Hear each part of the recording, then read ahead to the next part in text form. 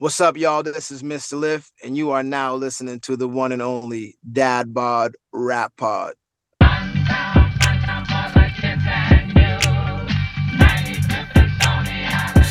Island Audio.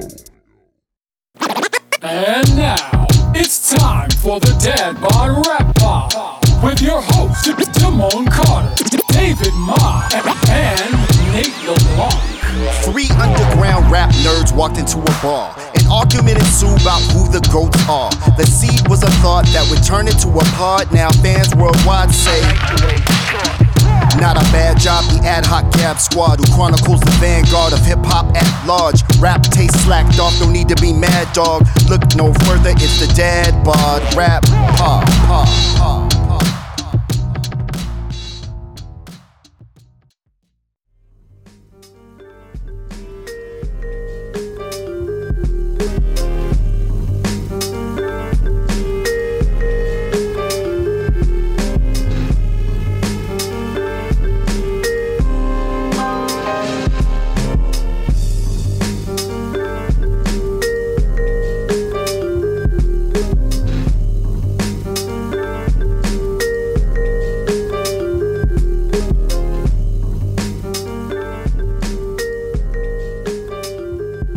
Podcasting live from San Jose, California, it is the Dad Bod Rap Pod. I am one half of your host, Damone Carter, aka Dim One, joined by my man Nate LeBlanc. What's happening, man? I'm all right. It's nice to have you back in the mix. Hope you enjoyed your travels. Did you do any hip-hop related stuff while you were out in the middle and eastern parts of the country? Yeah, I actually got to connect with Nappy Nina and some other Bay Area expats she knew. We watched Game 6 of the Warriors-Lakers series in a cool bar in Brooklyn. There's been happier occasions to connect with Nappy Nina, but it was fun. We got to chop it up with her a little bit. She's got some interesting business news that I'll talk to you about off air that she shared with me, but she's doing well. Just getting back from an Australia tour with Guilty Simpson and Dalek, which she said went really well and shit. So that's awesome. Yeah, so did some of that. Went to some, there's just a kabillion cool little clubs and spots, and fascinating to hear what is being played in those places. I went to a museum event, and I don't know if it was like canned music or a DJ was somewhere, I couldn't tell, but all of a sudden I just heard the instrumental to AC Alone's Guidelines. Oh, wow. And I was like, damn. They put up the bat signal for you, dude. Serious, like I perked up my whole like. They were like, Damone Carter of Dad Bod Rap Pod is here. We have to say doom doom doom. Bruh, I lost my shit. I was like, is it the sample? And like it was the actual instrumental. So I don't know. I guess those were my top two hip hop moments, and just ate a bunch of shit and drank like I was in my 20s, and now I'm paying for it. I'm a shell of a man. I'm back in California where it's 900 degrees, and I'm a shell of a man. But it's all good. Also got to go to Paisley Park in cool in Minnesota, which was super cool to see. How was that? His shoe collection is there, bro. It's like wow, all the high heels, huh? 300 pairs of size 5. Wow, high heels. Is shockingly small. That is crazy. Right. I wear a 9 and I actually probably could fit an 8. That's kids. So I'm familiar with having small feet, and 5 is insane. Yeah, so they told you this whole thing about how they had to reinforce the heels and how he went through several heels every show because he was so dynamic in his performance. And so it was super cool. The Midwest is fun because like people are nice and shit. It's like almost hilarious in a way. But it was definitely a good trip. Spent a little time in Baltimore, which I don't know if we ever talked about this. Who is the most prominent rapper from Baltimore? Are we saying Tupac? I don't think that counts. Though I did go to a conference for my day job in Baltimore once, and they were like really trying to lean on the Tupac thing, and I was like, come on. Lab Tech 1? Okay. He's not a prominent rapper, but is a known indie rapper from Baltimore. Okay. I don't know if you remember that. Are you a Wire guy? No, I'm not. Okay, Which is there's a unfortunate part. because there's a lot of stuff there apparently. Yeah, for sure. And it's an amazing show, and you should watch it. There is a part in The Wire where they're like feeling like the drug corners are being like kind of like infested by New York cats, or so Mm. that's the rumor on the street. So they try to like test their Baltimore knowledge by asking about this certain song. And I want to say it's by Young Leak, who Okay. had like kind of like a regional hit at that time, and I don't Okay. remember all the specifics of it because it's been a while since my last rewatch. But that's maybe him if he exists and I'm getting his name Okay. right. Yeah, not a ton. There's a good amount of rappers like from the DMV or Area, from sure. like Yeah. that area. But yeah, I mean, I understand that Quelle Chris lives there, so Yeah. he would be Yeah. my pick. But Did not see him, unfortunately, as I walked about the harbor areas. But yeah, it was cool. Cool weather in every city. Let me ask you this, Nate, since we're doing Mhm. travel log. Have you ever flown first class? I just did. I just Is flew that first right? class for my first time when we went to the Grand Canyon a couple of months ago. Okay, okay. Tell us peasants how that went. I've never done It was pretty tight, I have to say. It was a short flight, and that's why we could afford it. Like it. Okay, I do all okay. right, but I'm not a first class type of dude. I'm 42 for reference, so the first time I got to experience that was like paying it for myself on this very short Yeah. flight. But the main thing that I noticed is they have different snacks, actually kind of like underground snacks. Like Ooh. I'm like, I consider myself to be something of a snack aficionado, and you guys are busting out some brand new shit on me. Yeah, I don't know if you know this. They're for like people who are on like paleo or what's Mm, the other one where you only eat keto. fat? Keto. Hmm. They're like crackers, but they're made out of cheese. Like you know Yes, how like like when cheese crisp. Yeah. dries, they're like Hmm. cheese crisps. They have like a Hmm. couple of those, some dried fruit dealies. Shit. But the main thing that I noticed was the difference is A, they treat you like a human being and like say your name and stuff, and that goes a long way, Yeah, it honestly. does. Yeah. And then they serve you your drinks in a cup, like not a plastic cup, a glass, I should Oh, say. really? I There's don't know if actual it was like, actually crystal. I would call it glass, but it was a okay. very nice glass, and it's like you can do whatever you want, basically, was the Yeah. vibe. Like there was a woman sitting one row ahead of me. I think I might have talked about this in a Patreon segment or offline with you, but like it's the flight to Phoenix is Yeah. an hour and a half, if that. She had five of those hard water deals. Seltzer. They're Yeah. seltzer, like a Yeah, hard yeah, yeah. seltzer. I think they're called Trulies. That's the Yeah, one. I yeah, think yeah. we flew Hmm. like American, and that's the one they're with. Yeah. This fucking lady got fucking hammered. Like a bartender would have had to cut her off, but since it's first class, she was the one in the first one, so she couldn't even fuck up by like putting her feet on the seat in front of her or Good like just Lord. she was just they were like kind of like again, and she's like Yeah. hit me, and I saw her wandering around the airport just like a normal auntie looking lady, like just the Yeah. most normal person you could imagine. Just like I was like, that's how you like So you do travel. first class. I had like a ass sparkling water and a couple of confused bites of cheese crisp, and I was like, I'm good. I want to Yeah. read my New Yorker and like chill out. You know what I mean? But yeah, and like you know how like if you're like the seventh boarding group, they really scrutinize your carry on. Yeah. Yep. There was none of that. Yeah, Like I had like a exactly. slightly oversized carry-on. It was like a weekend trip, but it was snowing, so we had to take some extra stuff. So I brought a slightly bigger bag, and they were just like, "Step right up, dude. Like no one is gonna front on you about which bin you put stuff on. Yeah. There's no scrutiny. They want you to be happy, and so that is the biggest. Those are the biggest differences. Yeah, I could like see that through the crack in the little partition that sometimes the plane shifts and you can see. Yeah, man, I on the way back, um, I was in coach and I felt like so boxed in that like this is against the Geneva Convention. Like this is this is a And fucking you're a pretty normal sized person. I like to think so. Yeah. You know what I mean? 5'8" and 2/4 maybe, but the seats have gotten so fucking small, and the leg room in front of you has gotten so small. It's a planned attempt to be like, okay, you don't want to upgrade. Well, you're going to be in a fucking chicken coop, and it usually does not bother me. It didn't bother me on the way there, but when I came back, I was focused to start making first class money. I think Yeah, if I totally. No, it's if I very ever motivational. Yeah. if I ever level up, it'll be because of Alaska Airlines flight 264, which sat on the tarmac at fucking JFK for more than an hour. Um, they're gonna motivate me to level up my game to, Yeah, or at least totally. to get to business class. You know what I mean? Yeah, no, I do. It really pays off on longer flights, but that's when it's Yeah. like so incredibly unaffordable unless you are actually flying on the business's dollar. I have Right. a friend who does very, very well and travels internationally, and he's obsessed with like Emirates and like the ones who they Yeah. basically give you like your own little hotel room Little pod. business class Yeah.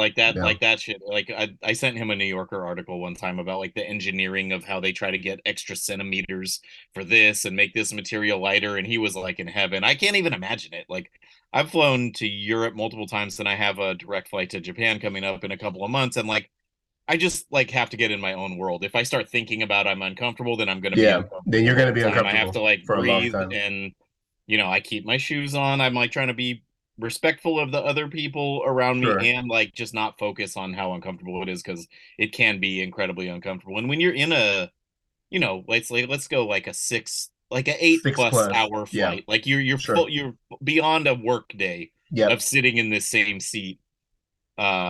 You have to try to sleep, but I usually can't sleep. So it really just becomes about like what I'm reading and what I'm watching, and like I have to like immerse myself in it. And luckily I have some things that are mostly legal where I live that I can employ before I leave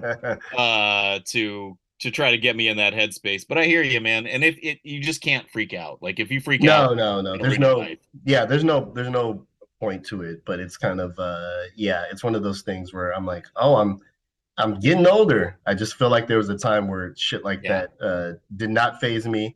But anyway, made it back here to the Bay Area on the day that Billy Woods was performing in San Francisco. And I'm like, I wish I was the type of person that could just like hop off the plane and run to the show and keep that. I wasn't here for y'all conversation with Kenny Siegel about maps, but I wanted to, I guess, congratulate them. #1 rap album on Billboard Oh wow, I didn't know is that. fucking Maps. That's cool. Yeah, it's kind of amazing. Did you feel like, and apologies to those if y'all talked about this last week, but did you feel like when you heard it that this was going to be a record that kind of brought Billy Woods to a wider audience? Yes. And that Dave didn't necessarily agree. Listen back to the episode when you have a sec, but like I was like, this is Woods at his most accessible. And the last time I Yeah, said that was Terror Management, and what he had did was like bring Fielded into the yeah. fold, The and there was just more singing on it. But Alton with B. this one, I felt like there were some intentional production choices, and like the theme is incredibly relatable. Yeah, Like what did we just talk about for 10 yeah. minutes? Exactly, exactly. That's where I Traveling. was going. We're Right. not on tour, but we Yeah, we all have the same experiences when we're traveling and locomotion, if you will, brings like kind of a pensiveness and a need for sure, observation, and there's so much like hurry up and wait. sure. So it's like it's about his life as a rapper, but it's also things that we can all think of. And I actually thought the choice of the single with Samuel Herring was Mm, brilliant and yeah, really set the table for like this is a different Billy Woods album. This is more accessible. I don't know how else to say it. I just think like yeah, I could like how we always say like Billy Woods or whatever, like a lot of the rappers we like is kind of like scaring the hose music, yeah. which I don't endorse the phrase or whatever. It's just hilarious. And JPEG Mafia and Danny Brown kind of took it to another level. But They did. this is like concerning the hose music. Like it's not scary. It's not like how we've interviewed Woods multiple times and he's like, writers who still call my shit like apocalyptic, especially Arm Yeah, Hammer, piss me off. They're obviously not listening. That's yeah, been the narrative since Shrines. sure. On this, there is no hint of apocalypticism No, or no, whatever no, you say, no. Matt. It's just like a days in the life of Yeah, which Woods and the Kenny, cast of characters, which are the best rappers out right now. So yeah, and Kenny Siegel said he wanted to purposefully use drums. And I think that nice, even brings back in like the kind of nice. disgruntled older fan who like our friend group milieu who's like, whatever happened to The drums? drums, We've yeah, talked about this so many times, but it even circumvents that.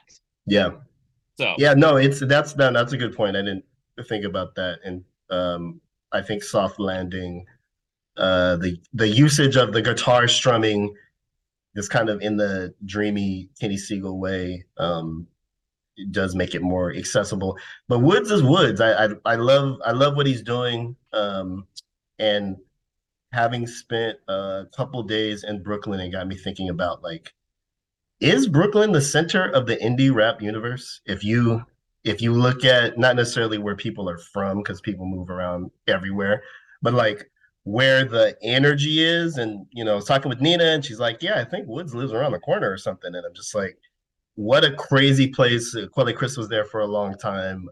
Fat Tony had a time in Brooklyn. Don Will, like this sound that is emerging now that we know as indie rap. Um, there's something about it. There's like some kind of magnetism there. I was actually listening to a bunch of Still Tip Dove. He has like 3 albums out with 3 different people, and I'm like, yeah, and it feels like Brooklyn. Like it feels like that sound. But would you could you agree with that statement, or is it really more diffuse than that? I don't think it's a controversial statement. And the way you phrased it in our text chain was like, is the center of the indie hip hop universe Brooklyn, LA, or Chicago? Chicago. And I think there's merit for each case, and we've covered a lot of artists from each of those places. But to me, it's definitely Brooklyn in a clear number one. It just I haven't spent a ton of time there, but I have spent some, and like this sounds so lame, and I know how I sound. I've had to listen to myself for hundreds of hours, very painfully. But like Brooklyn's cool, Yeah. Yep. and like LA is 100%. kind of cool, but only in parts. In spots. You got to know where to go. Chicago is kind of defiantly uncool. Yeah. You know what I mean? Like Yeah. that's not their vibe. The vibe is Sure. not like we're the coolest people. It's like I might have been the coolest person from my town in the Midwest 100 miles from Mhm. here, so I moved to Chicago to live a nice life and be around urban vitality and eat different food and be part of a scene.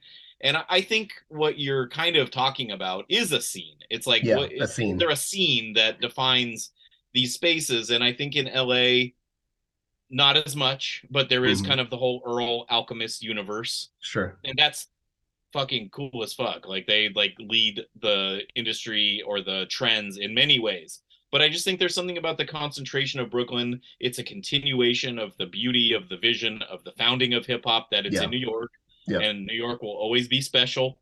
Absolutely. And that there's a lot to be said for that. But so I think like Chicago has the best scene, where it seems like the people Okay. actually know each other and support each other and stuff. Brooklyn has the most historicity and the Mm. largest amount of music, and it has probably the highest percentage of artists we fuck with at the highest level. Yeah.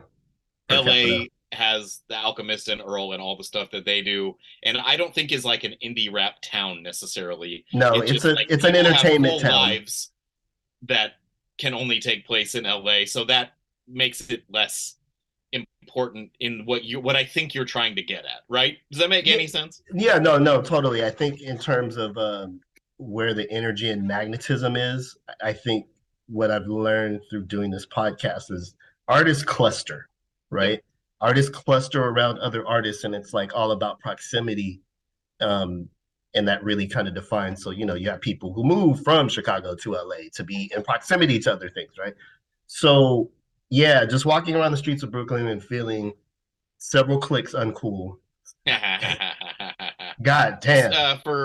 Just to set the stage for the listeners, Damone is the coolest person in San Jose, so this is a big hit to his ego to go to Brooklyn and only be among the cool people, not at the highest levels. What is it? I'm a San Jose 8. I'm a Brooklyn 4. Okay, let's let's be absolutely clear. I'm a Minneapolis 9 though. Let's Hey, be real. yeah, well, that's why you framed your trip that way.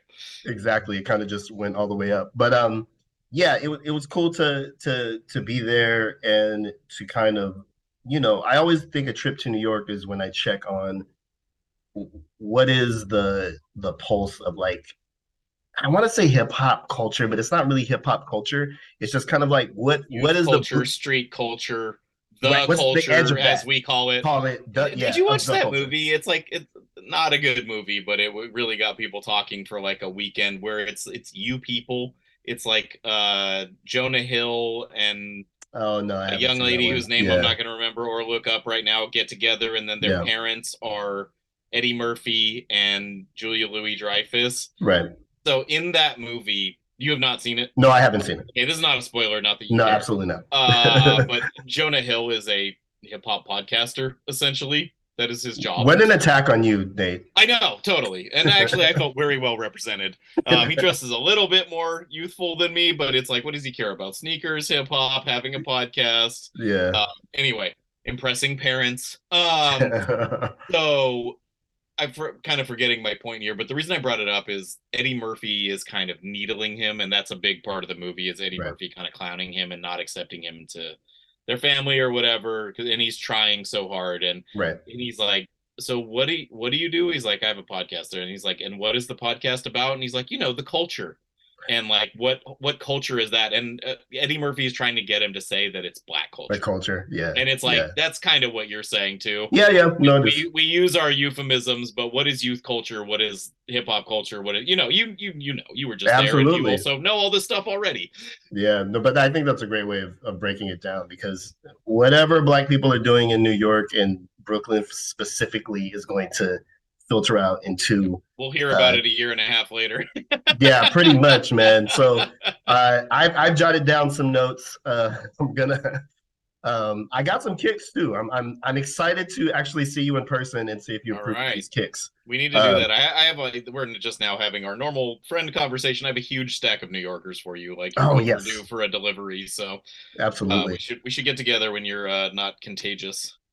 Yeah, but we're contagious with the hip hop sickness here on the Dad Bod Rap Pod. Dave and I had the chance to check in with Mr. Lif, who had an incredible run in the era, had records with Def Jux, worked with E-Don.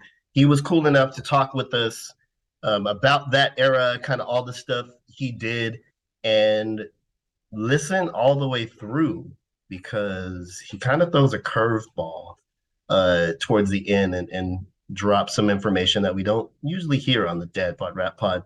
So let's get into it. This is our interview with Mr. Lif, Dad Bod Rap Pod.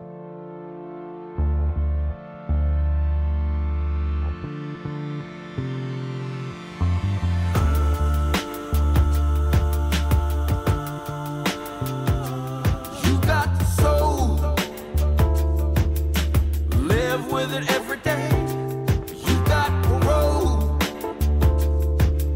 But everybody gotta play. Break out the books,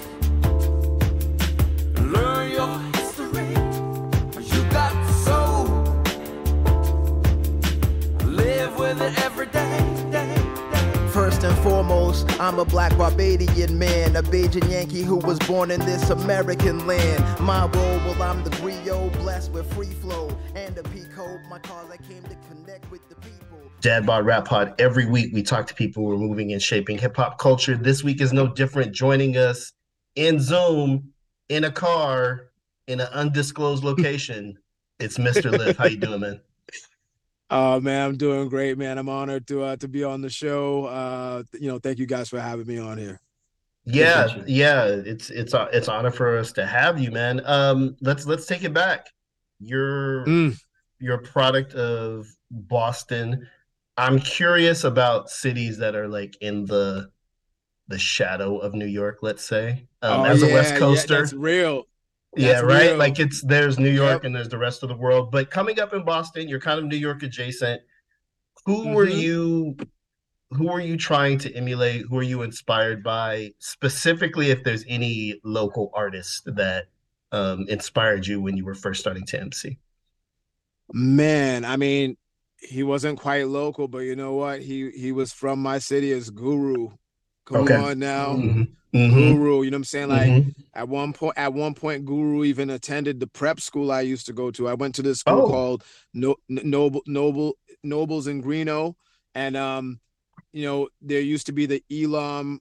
I can't remember. It was like the something Elam Award for excellence amongst Black students. You know what I'm saying? So I think that Guru's pops probably like sponsored that award. You know what I mean? Wow. I never won it because I was slacking in school. You know what I mean? But Guru and I, we just had this kind of like, not ships in the night, but like, I was on a path that was kind of like, in areas that he had treaded.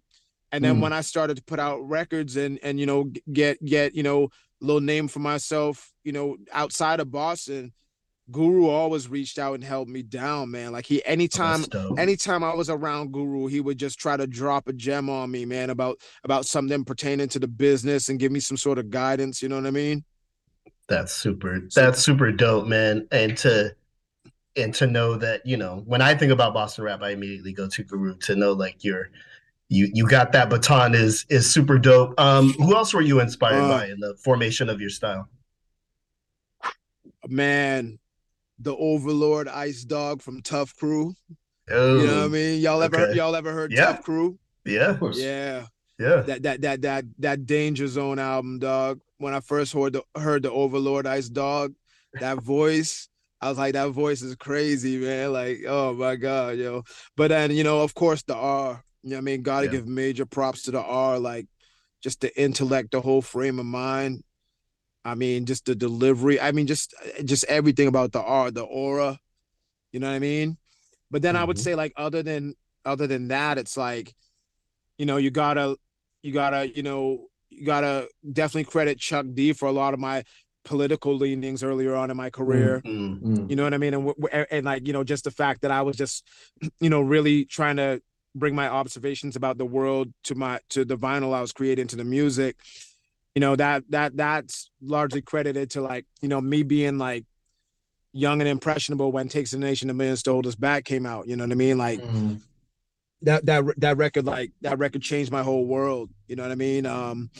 So yeah, and then other than that, man, it's just being a product of the era, man. It's just like being alive, young and impressionable when, you know, well, actually, yo, I'll tell you what really, I mean, just the whole era, you know what I'm saying? Like being around when like 3 Feet High and Rising came out, you know, Tribe Called Quest, everybody, that whole era. But then for me, I was in college. I was at Colgate University in 93. You know what I mean? And by the time I got to college, man, I was so burnt out on school. To be real with y'all, I was burnt out on school by 6th grade. I was just kind of like done. Like yeah. Yo, I was toast. And I straight told my parents too. I was like, yo, I don't even like know what I have to offer this. But anyways, I toughed it out. You know, middle school was mad hard. It was tough for me to even just like get into college, but I pulled it together like junior year and like, you know, senior year and all that I got accepted to Colgate, went there thinking I was going to be a surgeon or something. And then like, you know, just realized very swiftly that there's no chance in hell I'm gonna do that. Cause I wasn't a morning person. I was like, I couldn't process any like scientific information at 8 a.m. And I was just like, yo, so like, anyways, I used to send my mom Dukes on these recon missions to like pick up, you know, CDs from Tower Records for me in Boston, specifically in Cambridge and Harvard Square at Tower Records. And she would come up to Colgate University and make the drop for me. You know what I mean? And like, winter of 93, she showed up with Black Moon Enter the Stage, Tribe Called Quest, Midnight Marauders. Wow. De La Soul, Balloon Mind State, and Wu-Tang Enter the 36 Chambers, yo. And that was it. At that point, it was like, I had already realized like I wasn't going to be like academically, or I already knew academically I was exhausted, but like I knew I wasn't going to be a doctor. I wasn't going to be a surgeon. And I was kind of fishing for like, what was I going to do? And when my mom's brought me those records, you know, I absorbed those at a very pivotal time in my life when it was just like, I guess I'm going to lean on my love for hip hop, because I had already been in it. I had been so deeply immersed in the culture for so long. And then to be at that point in my life where I'm like legit at a crossroads, can't figure out what I want to do professionally in regards to anything academic. And then Mom Dukes blesses me with that pack of, you know what I'm saying, of albums. Like, yo, that was it, man. From that point on, it was like, yo, I'm going at this MC thing. Like, and not to mention that not long after that, we're dealing with, you know, Illmatic dropping and Sunrises in the East drop, you know what I mean? Right. You know, in 94, it's like it was game over. Right on, man. Thank you for sharing your background with us. I want to move the chronology forward just a little bit. I mean, I think a watershed moment for you is probably Def Jux, right? And I would love just love to hear the background, like how you linked up with LP and sort of what that heyday felt like. Yo, man, I met L when, Company Flow first came to Boston. You know what I mean? I don't know if it was their very first show, but it was their first show there that I knew about. And what was crazy for me is like when I dropped out of college in like, winter of 95 with a 1-song demo, all I knew of the independent hip hop industry was that it was Company Flow and J Live. That's all I knew. If there were other crews out there doing it, putting out records independently back then, like forgive me, I just wasn't privy. I was in upstate New York, like in the middle of nowhere, Hamilton, New York, on Colgate campus. I didn't know, but so it's like, so to meet, one of the people that I considered a founding father of the industry was a huge honor. And, and even better for me, if I recall it correctly, L, actually at that time had requested to meet me off of the strength of, I had a song called Electro that was out, and I can't even remember like what else I had out. Oh yeah, I had a couple joints out. The Rebel Alliance album had dropped, so I had this song called Madness in a Cup that was out. And then in 98 I dropped Electro, and then it was 98 that Company Flow came, and they were playing a place I think called Nick's Comedy Stop or something like that. Anyways, the first time they showed up, it was L, Len, and Big Just, right? They came back 2 weeks later and it was just L and Len. Company Flow like broke up. Like I think like if it wasn't the day that they were supposed to come back to Boston to do another show, it had to be right before. So like L, I don't even know if L and I exchanged numbers that first time that we met. But like when he came back, it was like, of course he's in a fucked up place because it's like, yo, my group just broke up. And we all know like the significance of Company Flow back then. Like I can't even imagine what he was going through on an emotional level to be like, yo, I'm about to go rock this show. Me and just had a falling out, and now I just gotta still go. It's just me and Len. But anyways, me and L got closer at that time. You know what I mean?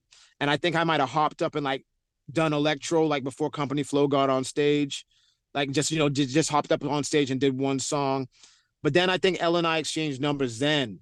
And that was when we started to like slowly but surely, I wasn't gonna, that's one of the dudes back then. So I wasn't blowing his phone up, but every now and then I just take my shots. Yo, how you doing? You know what I mean? Like, it was good building with you in Boston. And it eventually, it eventually rolled into us making records together, man. And to answer your question more fully, when L started Def Jux, yeah, we had made this one song called Arise. We had done a little bit of touring together like in 99. But ultimately when he formed Def Jux, I was looking around at different labels to give, I recorded this EP called Enters the Colossus, and I was looking for like, what's the right label to like give my debut body of work to. And, my manager, Tim, he was just like, well, yo, LP started a label. And to me, I'm just like, of course I know the impact of Company Flow, but I'm just thinking of them like, okay, well, they were an artist on a label, you know what I mean? Like, and, and obviously they were on, on Rockets and all that. So L, like, they blew up major, Fun Crusher Plus was out and all that, but I didn't know L as a label owner. So to me, it was just like, hey, let me just take a flyer on my friend and just see if he can do anything with my music. And then look at what he built. You know what I'm saying? Look at what he built and what he continues to do. It's crazy. Right. So that's what it was for me. At the time, it was like, let me give this a shot. Like this is my dude. I know he's been successful. I know he's a groundbreaking artist. Let me just take a leap of faith here and sign my debut record over to his company. And man, everything took off. Right on, man. Thank you. Yeah, that's super dope. Thanks for breaking down the origin story there. One of my favorite joints of yours, or a joint that you're on, is the Edon joint, Making Planets. Word. It's such a big song from an amazing record, of course. Can you talk a little bit about the making of that song and just what it's like working with Edon? Man, yo, oh man. Like for me as a music fan, like, sometimes like you watch like these music documentaries and they show you footage of artists in the studio, and like, and a lot of time they're likely showing you like excerpts of like them being in a studio making a record that like changed your world. You know what I mean? Like for me, like if I saw like, you know, snippets of like Radiohead in the lab making like OK Computer, like I'd bug, you know what I mean? Right. I know that's outside of hip hop, but I'm just saying like moments in the lab with Edon feel like that. You know what I mean? Like when I go to back in that time when I would leave Boston to go to New York to record with Edon, it wasn't just recording, it was building. Like that was like me going to that was like going to the dojo. You know what I mean? Like you know, like because Edon just possesses a wisdom. He possesses a certain calibration that like most people don't move through the world with. You know what I mean? And then you know, his reckless abandon, although it's like very calculated, but reckless abandon with his production style and his audio quality, you know, that's like samurai or like ninja level craftsmanship. You know what I mean? Sure. So when I go to New York to work with Edon, I'm expecting, you know, training. I'm expecting the song is going to emerge from the training and the practice and the diligence, because I'll go there and he'll be like, yo, have you ever seen, you know, The Prisoner? You know what I mean? Like this show from like the 1960s or some shit. And he'll be like, yo, you know, and then the next thing I know, it's like every night I'm throwing The Prisoner on, you know what I mean? And then we building on like what the episodes were like, you know what I mean? And there's just knowledge that arises from that. Or like he'll be playing certain records in the crib that don't even have nothing to do with us making the track. But like, you know, but we just taking a musical journey. We taking a journey through like great art is what we doing. We really looking at like, okay, what's some great art what's some great visual art? What's some great movies or shows that were made? What's some great music that was made? And then the songs emerge from that, really. You know what I mean? So, you know, Making Planets was another one of those adventures, man. You know what I mean? Like where it's just like, you know, had I heard anything like it when he played me what he had? Nah. You know what I mean? But, but you know, you know, but it's like, but I knew what I had to do. You know what I mean? I knew what I had to do. I knew what you know what the prescription was. You know, and we talked about it a little bit, and I knew what version of me he wanted. You know what I mean? So, and that beat just brought it out. The beat brought it out, man. Yeah. So, you know, one of the biggest things for me as an MC is to always do what the beat says to do, and that beat was vicious. Thanks for breaking that down, man. That's definitely a big favorite around here. You know, again, I want to keep moving forward. I want to let people know about your work with Thievery Corporation. Can you break that down a little bit? How'd y'all meet? Like, what are you guys working on at the moment? Like, let the people know.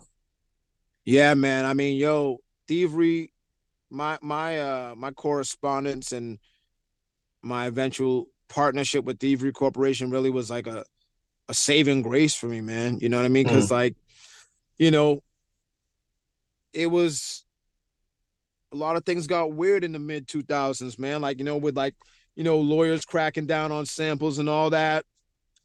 Labels not really wanting to, you know, release like sample heavy records and all that. I found myself in this phase like during the Mo Mega album, during the creation of it, and definitely after, where I was like, okay, like most of my friends that I would rely on and turn to for beats have not caught up to where the industry from a legal standpoint is demanding that they be, which is to be excellent producers with sample free music. My boys were dabbling in it, you know, like Peyton Locke, God rest his soul, was dabbling in it. Willie Evans Jr. was dabbling in it. You know, Edon, he just gonna do what he gonna do. You know what I mean? But we weren't really talking about making a full record together. You know, when I was making Mo Mega, originally, like the person that was holding down the majority of the production was actually Blueprint. You know what I mean? And he was sending me like sample heavy stuff. And then when I brought that record to Jooks, they were like, we can't release this. We gonna, you know, there's gonna be lawsuits left and right. So the combination of having a tough time making Mo Mega, mainly because I couldn't let the old version of the record go because it was all these like samples and whatever. Then getting in the tour bus record at the end of 06. You know, then like 07 is just kind of like a mystery year where I'm just kind of floating. I decide not to re-up I don't re-up my deal with Def Jux. 08 is the Great Recession. And at that time, it's like I own 2 single family houses at that time.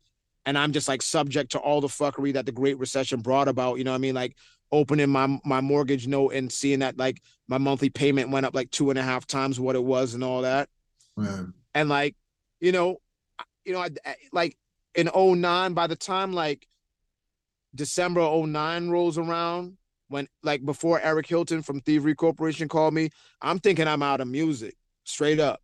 I'm doing like, I'm thinking I'm out. You know what I mean? Like I'm fucking with like sports talk radio, like thinking I'm a trend because I'm a big NFL fan. You know what I'm saying? So I'm thinking like, okay, and Boston's a big sports town. So I'm like, okay, let me get my chops up on this shit and see if I can break into the world of sports talk radio. Oh, really? And then that's where I was at. You know what I mean? I really thought it was done. You know what I mean? So it's like, then I'm like, I'm at the crib and I get this random call from Eric Hilton. I hadn't talked to him for like, at this point, it's probably like 6 years I haven't talked to Eric. And like, he calls me up and he's just like, yo, I was building with your boy Dom and he said that I should give you a call. He's like, I'd like you to come to the studio and work. And to give you some context, I was living in Philly from 2005 to 2009. My photographer when I was living in Philly is this guy named Dom Savini, real dope photographer. For some reason, I guess he was in DC, walked into a bar, and I guess it was a bar that maybe Eric Hilton owned or some shit, and they ended up just chopping it up. And Dom says to Eric, like, yo, you should work with Mr. Lif. And Eric took him seriously and was like, word, I'll call Lif. You know what I mean? So Eric Hilton calls me, out of the blue, tells me he wants me to come to the lab. We set a date of February 1st, 2010.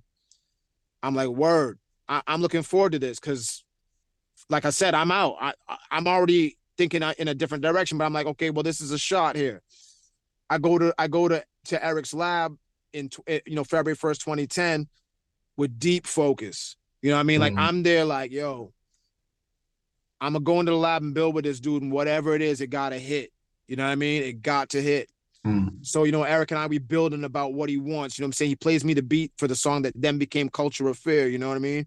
And he's telling me, conceptually what he's looking for. So like basically giving me an assignment. And at this time, they had the ill set up. So they owned this building that they called, I can't remember what it was called, like the ESL Consulate or something like that. They had some like ill title for it.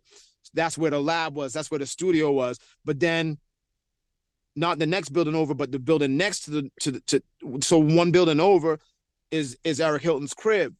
So he put me down in like the basement, which the basement is basically like a nice apartment, you know what I mean? And that's where I'm staying while I'm writing. So bro, I took that instrumental, man. I went down to that basement, man. I blocked the fucking world out, yo. I was like, everything gotta be right. I was like, I gotta nail this concept. This shit gotta come from the heart. Everything. I wrote the lyrics, went to the lab, recorded it, laid it down. Big ass blizzard hit. I couldn't leave DC, got trapped there for like, I was probably trapped there for like 2 weeks straight up. Anyways, I don't hear, bro, it was crazy. It was super crazy. Anyways, it was 2 blizzards that hit like, I don't remember how many days apart, but I could not leave DC and go back to Boston. Anyways, like, yo, months pass and I ain't hear from Thievery Corporation. I'm like, yo, man, like, damn. I guess it didn't hit. So I hit up Eric Hilton. I hit them up. I'm like, yo, if you didn't like what we did, I was like, yo, I'm totally down to work on something else, man. You know what I mean? Like, yeah, like let's just work on something else. And I get the mad nonchalant response, like, nah, man, don't even sweat it. We'll get back to you. I think like still like another like month or 2 passed. I'm like, wow. I'm like, that shit didn't materialize into anything, dude. Ouch. Then they hit me up. That I was like, okay, swing and miss. I was just like, I guess that's it. And like, they hit me up out of the blue. They're like, yo, man, we need you to come to DC. The song we recorded together, is the title track of the album, and we need you to come to rehearsals for tour. Yo, you know what I mean? Yeah, bro. You know what I mean? So I was like, okay, word, because here's the thing, and I should add this, man, with the tour bus wreck, my desire to like do like something big, like under the quote unquote, like Mr. Lif name, like the ego died in that bus wreck, bro. You know what I'm saying? The ego, I didn't die. Yeah. Thankfully, I didn't die, but the ego, It just that part of me, like where like, oh, I'm trying to go out, have my own tour bus and like go do big, like quote unquote Mr. Lift tours. That shit burned off in the bus wreck. You know what I mean? So this was a great role for me. Like, okay, I get to go and like refresh my career, be a part of something that's more of like an international electronic world music ensemble, and I'm the hip hop element of that. So now I'm playing different venues around the world. I'm not going back to the same venues in, you know, overseas and stuff that I was used to playing just in the underground rap scene. And yo, man, you know, 12 years later, we still hitting the road together, man. Oh, that's so dope, man. And it's cool that you know, they had the foresight to reach out to a real rapper. I always get irked when electronic-ish groups have substandard rapping on their shit. So, right. Glad to hear that you're still doing that. What's next for you, man? Are you still thinking about doing sports talk? And have you talked to Dart Adams about it? Is there a Boston rap sports podcast here that I'm trying to produce? Let me know. Okay. You know what? The sports thing, although, yo, if you get me talking about the New England Patriots, I got a lot to say, but it hasn't been on my mind. You know, thankfully, I went in a different direction, man. Like, I didn't even realize I got my phone on low battery mode, but damn. We're rounded home. You good? Okay. So I'll say this, man.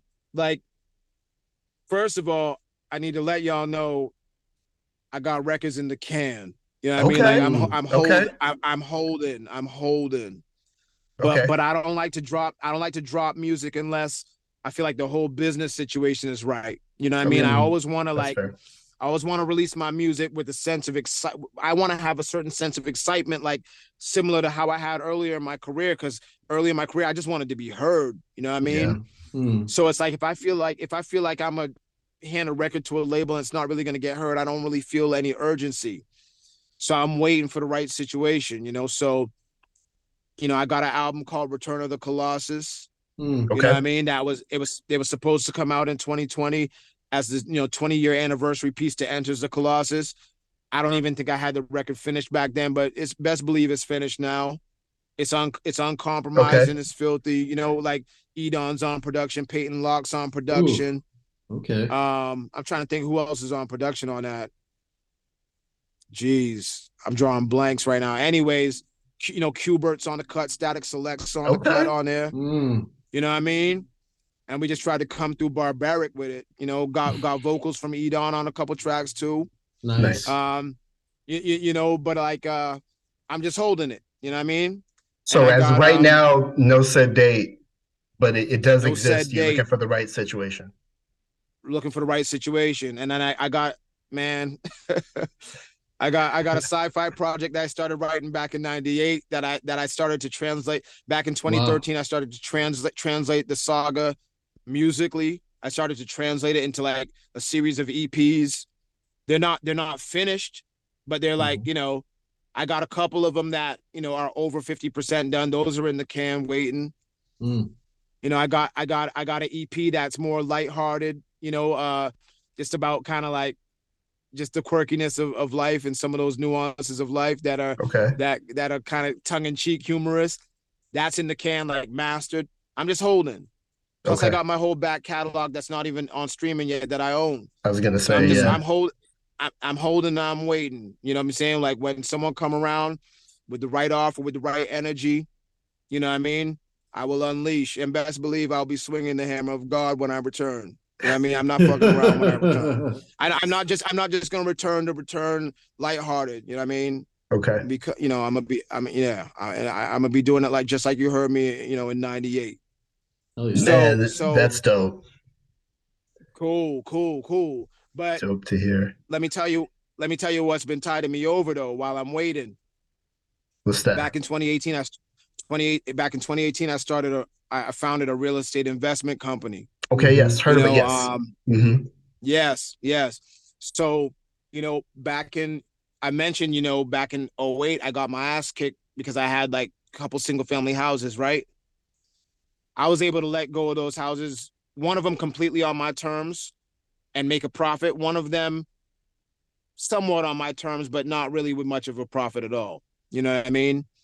But you know, so I basically rigorously re-educated myself in the ways of multifamily real estate investing now.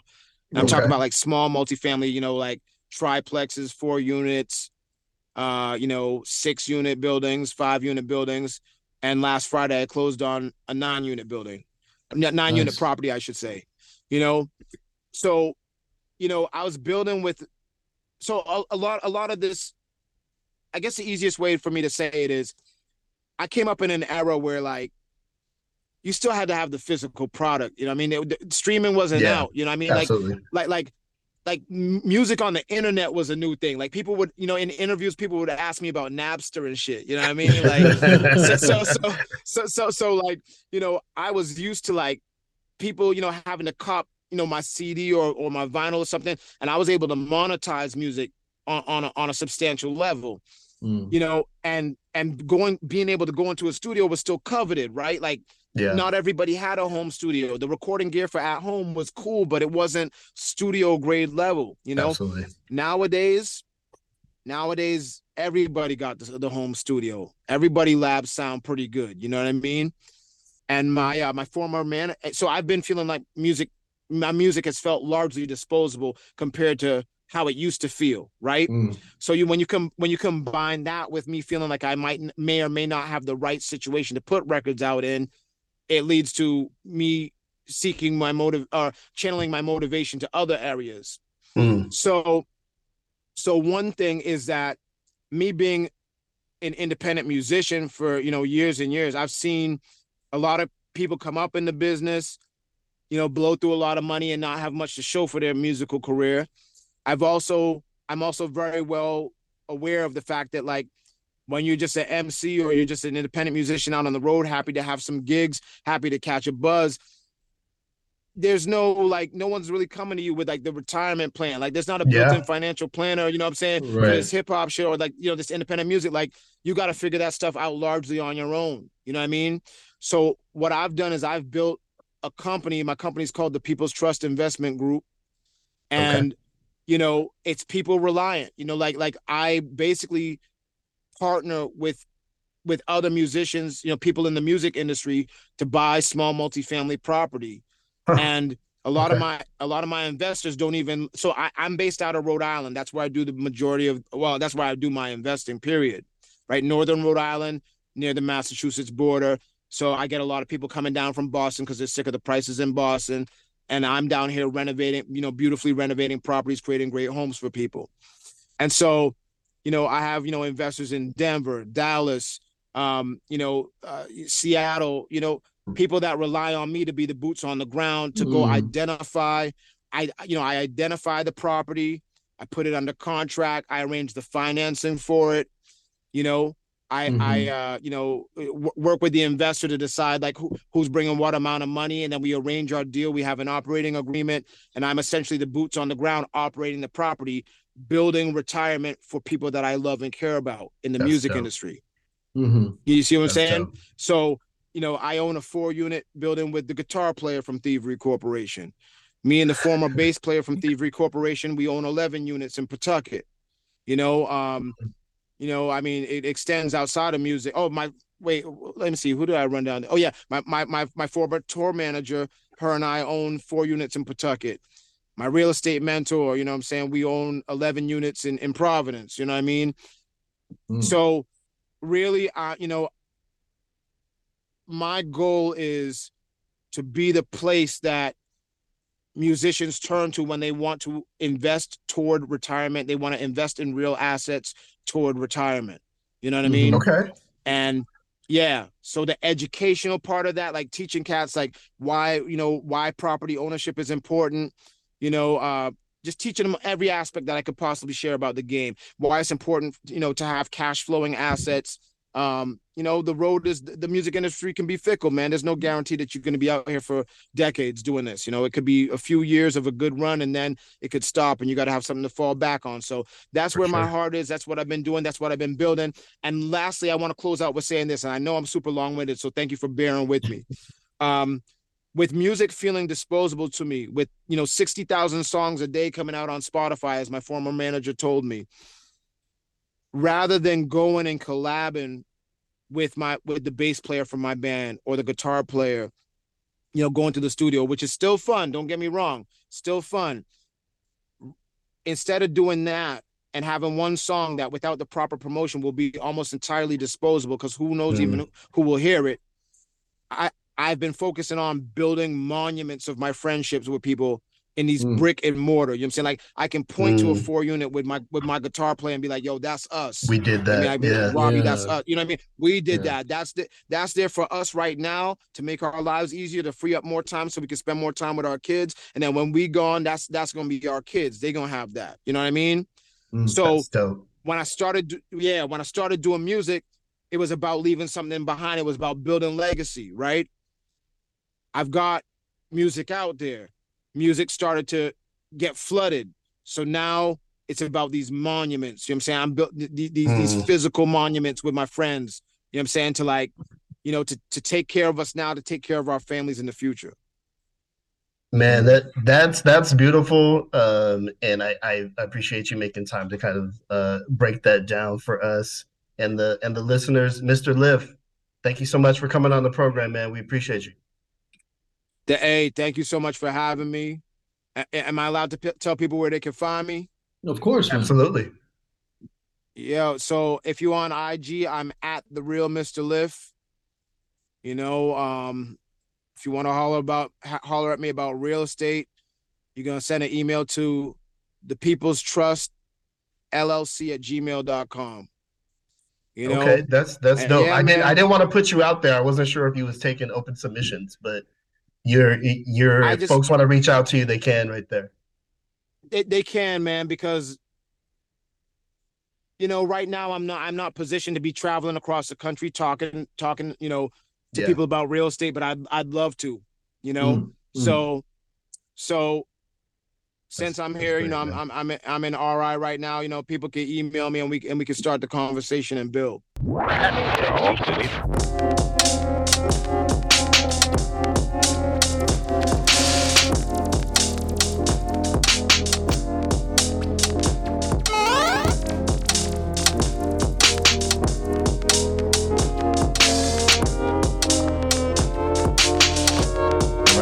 Thank Mr. Lif for coming on and talking to us. Nate, I know you weren't present, but you know, he talked a lot about having a bunch of music in the tuck and how he's going to release a bunch of new projects when the time is right and when the financial situation is right. And I think only Mike King is the only other person who came to kind of talk about rap, and then it kind of went in a business seminar direction. So he's been working with doing music and touring with members of Thievery Corporation for a while, and has built a real estate business with them in New England, buying houses and wanting more artists to have that kind of stability in their lives. It was really fascinating. I'm not able to word it quite properly yet, but if you told me that there was a group of landlords called Thievery Corporation, I would very much believe you. Oh, damn. I totally missed that one. I should have needled him 100%. No offense to Mr. Lif or his groove imparting compatriots, but I just had to make the joke. Oh, that's funny. Mr. Lif and the Thievery Corporations are your landlords? Yeah, but he was a real cool cat. He almost went into sports broadcasting, which was wild to me, especially now that you know, Boston sports have moved on to the next round of the playoffs. It's a sad time NBA wise. Traveling through the East Coast. Were you in New York when the Knicks got bounced? Yeah, but you know what? It was the same night, that the Warriors got bounced. But you know what? Brooklyn don't give a fuck. Right, that's different. They were just like, okay, now we will continue to drink and carry on. And it was a hot night there too. It was a beautiful night. But the Knicks got bounced, and then as I mentioned before, I got to watch the Warrior game. I was watching all those games on the road. On the East Coast, Boston fans are fucking everywhere. Even in New York, they are everywhere. It was pretty virulent. They let you know about it. Absolutely. Shout out to Dart Adams, who's been talking the longest NBA shit of any. I know you're not on social media, but he's been talking the longest NBA shit of any hip hop person. It was a very weird season. I could talk about it at length. I've been in international DM conversations with friends about the state of the Warriors. But we don't have to get into it. Yeah, Mr. Lif is like a linchpin in the indie rap movement, the Cypher era. He worked with such cool people. He's been involved in some really cool projects. He is one of the people that I saw at my fated trip to Fat Beats Amsterdam, where I saw Company Flow. Oh, that's right. So I have pictures of him in an Amsterdam basement from 1999. I've seen him on tour probably at least 3 times. I've been seeing Mr. Lif for so long that I know he used to have a song about how he had a dreadlock afro. That was a big part of every stage show.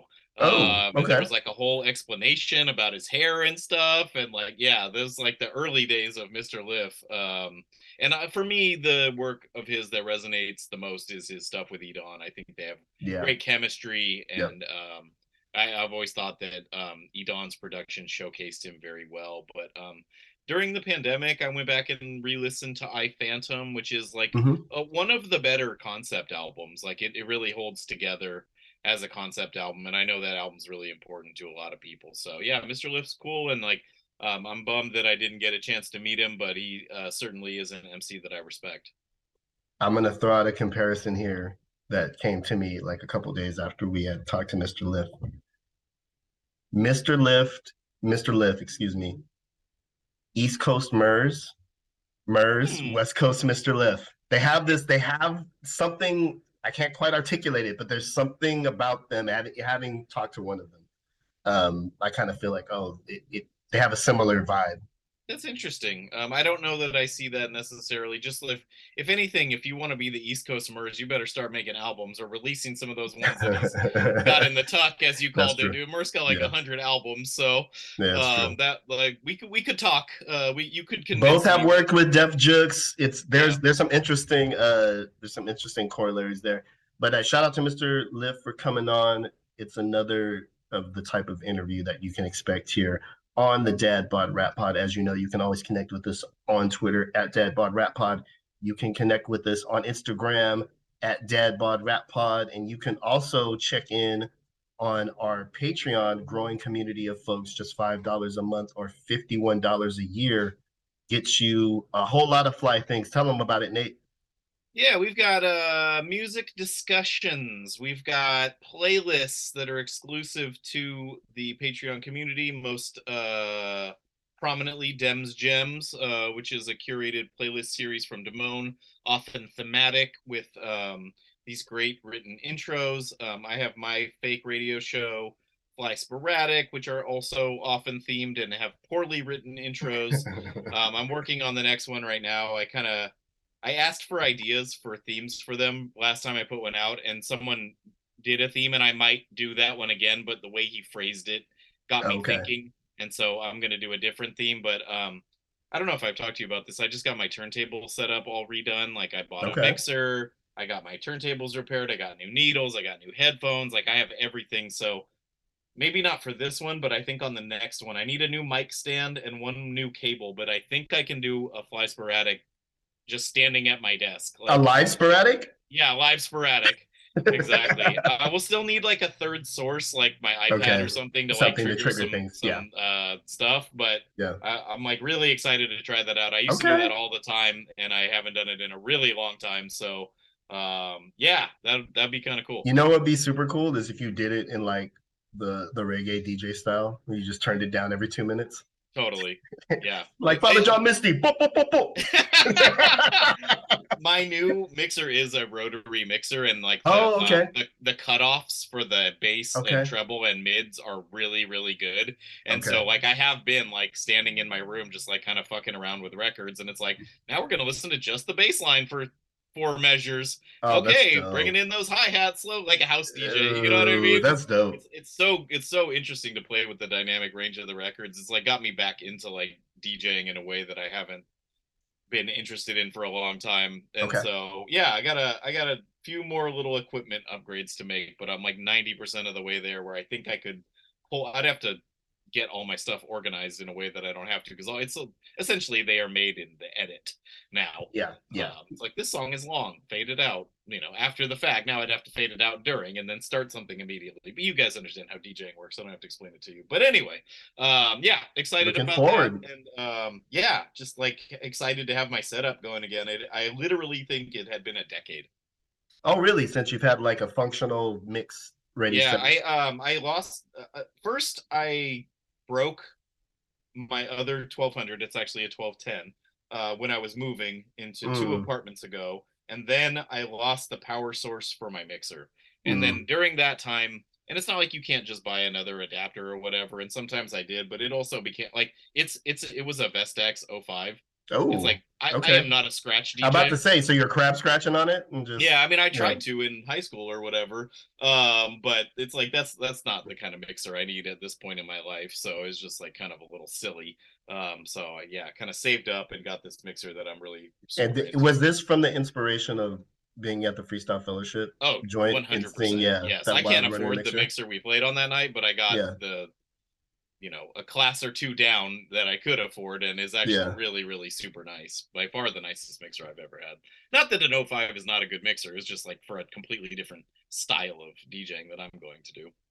Well, you guys, if you subscribe to our Patreon, you will be able to get all the flyness that Nate is describing. That's patreon.com/dadbodrappod, patreon.com/dadbodrappod. But the Dad Bod Rap Pod stays 3-dimensional, and through the fourth wall we do events as well. And we have another event coming up on Saturday, June 24th, the East Side Record Swap. That was the sound effect. We'll be coming back to the school. The sound effect is like people flipping through records. It's like everyone can hear it, but you can't. It's like really hard to recreate onomatopoeically, or however you would say that. Flipping through records and telling everyone which ones they have. That's the quiet murmur of the record buying crowd. I was at a thing a couple of weeks ago, or maybe a couple of months ago at this point, and I was talking to. I actually interrupted a conversation between the guy who was working at the record store and one of the other customers, because he was talking about Kool Keith, and I think it was the day Serpent had come out. Okay. And I'll do it right now. I actually bought Serpent at Amoeba in San Francisco on Sunday when I was up there for a little trip with my wife, and was surprised to see it, because usually the vinyl for things is not ready until so far afterwards. So I just got Serpent on vinyl. But anyway, I was talking, and the guy mentioned Kool Keith, and I was like, "Hey, have you heard the new record with Real Bad Man? It's so good. You should check it out." And we were talking, and he's like, "I've got Dr. Doom on vinyl," and I was just like, I wanted to like pull him aside and be like, "It's very gauche to like say what you've got on vinyl," and like it's like, trust me, if we started having the "I've got it on vinyl" conversation, it's gonna be so long, and it's like the weirdest like dick measuring, like annoying thing. You know what I mean? Like, it is cool to have things on vinyl and to have OGs and to keep your records nice and to like know your collection well enough to know what you have. But there's something very weird and like kind of like Gen Z about that. Like, it's for them, it's like this conversation ender. It's I have it on the pinnacle of format, so I must know something you don't. And it's like, that's not how music works. Is having Dr. Doom on vinyl that big of a flex? It depends. It's not. It is somewhat of a rare record. That was not like a super like pressed record. I would imagine that's like $150 record. Okay. Or something like that. Yeah. And because of the pen and pixel style artwork, like having it on the record would be kind of cool. But it's like, I was just, I don't know. This is the way he said it was kind of off-putting to me, but in like a bro down way. I wanted to be like, that's cool, bud.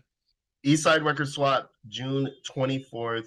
From 4 to 9 p.m. We got a special wrinkle this year, bringing out Sean Kantrowitz. Will be doing a live version of the Questions Trivia game, where your insufferable knowledge can really be put to use to win prizes and to be proclaimed the quiz master of the South Bay area. So folks, come on out, stay tuned to our Instagram and Twitter for more information about that event. But that's what you've come to expect from us. Fly talk, fly sporadic, fly events. It's the Dad Bod. Flying in our friends to hang out with them and do trivia. And do trivia. You made it sound like drugs. Flying in our friends to hang out and do some triv. It's gonna be live though. I hope everybody can make it out. If you are in the area, Nate, it's been real, man. It's good to be back on the Podster, and we'll come at you with more heat next week. Dad Bod Rap Pod.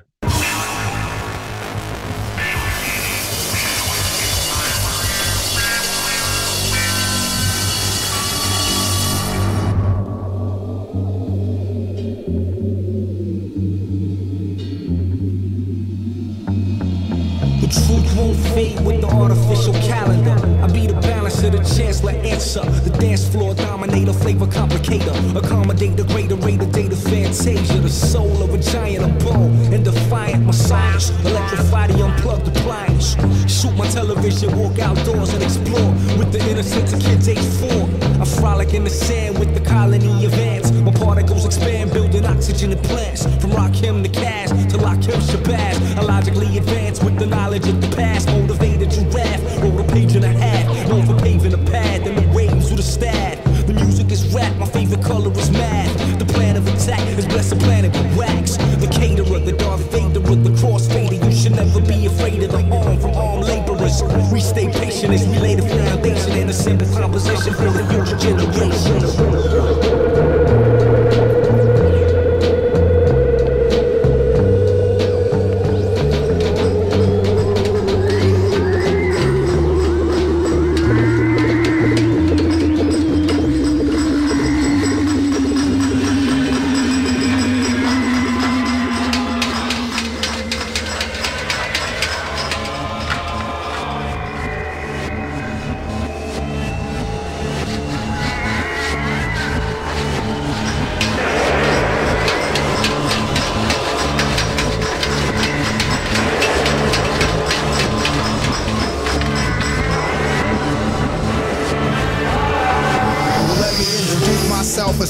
You seen nothing, you stepped into my realms and found suffering. Chaos is turned into seance and burn. Calculated versus estimated spirituality earned. Worms leaking out your orifice is sort of vicious. You pick the portal witches filled with boars and witches. Get gouged and spell cast, hell's vast needles and torture rags. Torsos hatched, didn't want to offer that. Pain you can't explain, landscapes of flames. Frames of inhospitables are crushed in the minerals. Your plans foiled if you're watching me plant soil. Your pen spoiled, throttled in, bottled as Pennzoil. Fueling my ruling the seas of my doing the depths. So be the putting that the proofs in. I'm never cooling. Regard took a day off, I had him laid off on weed. He wanted concrete to remain soft. Salem's Lock's my vacation spot. Often hopping out of coffin, steady rocking while you're rotting. Rolling with a big gang of brothers with fangs. Mega dope, use a telescope and deep in my slang.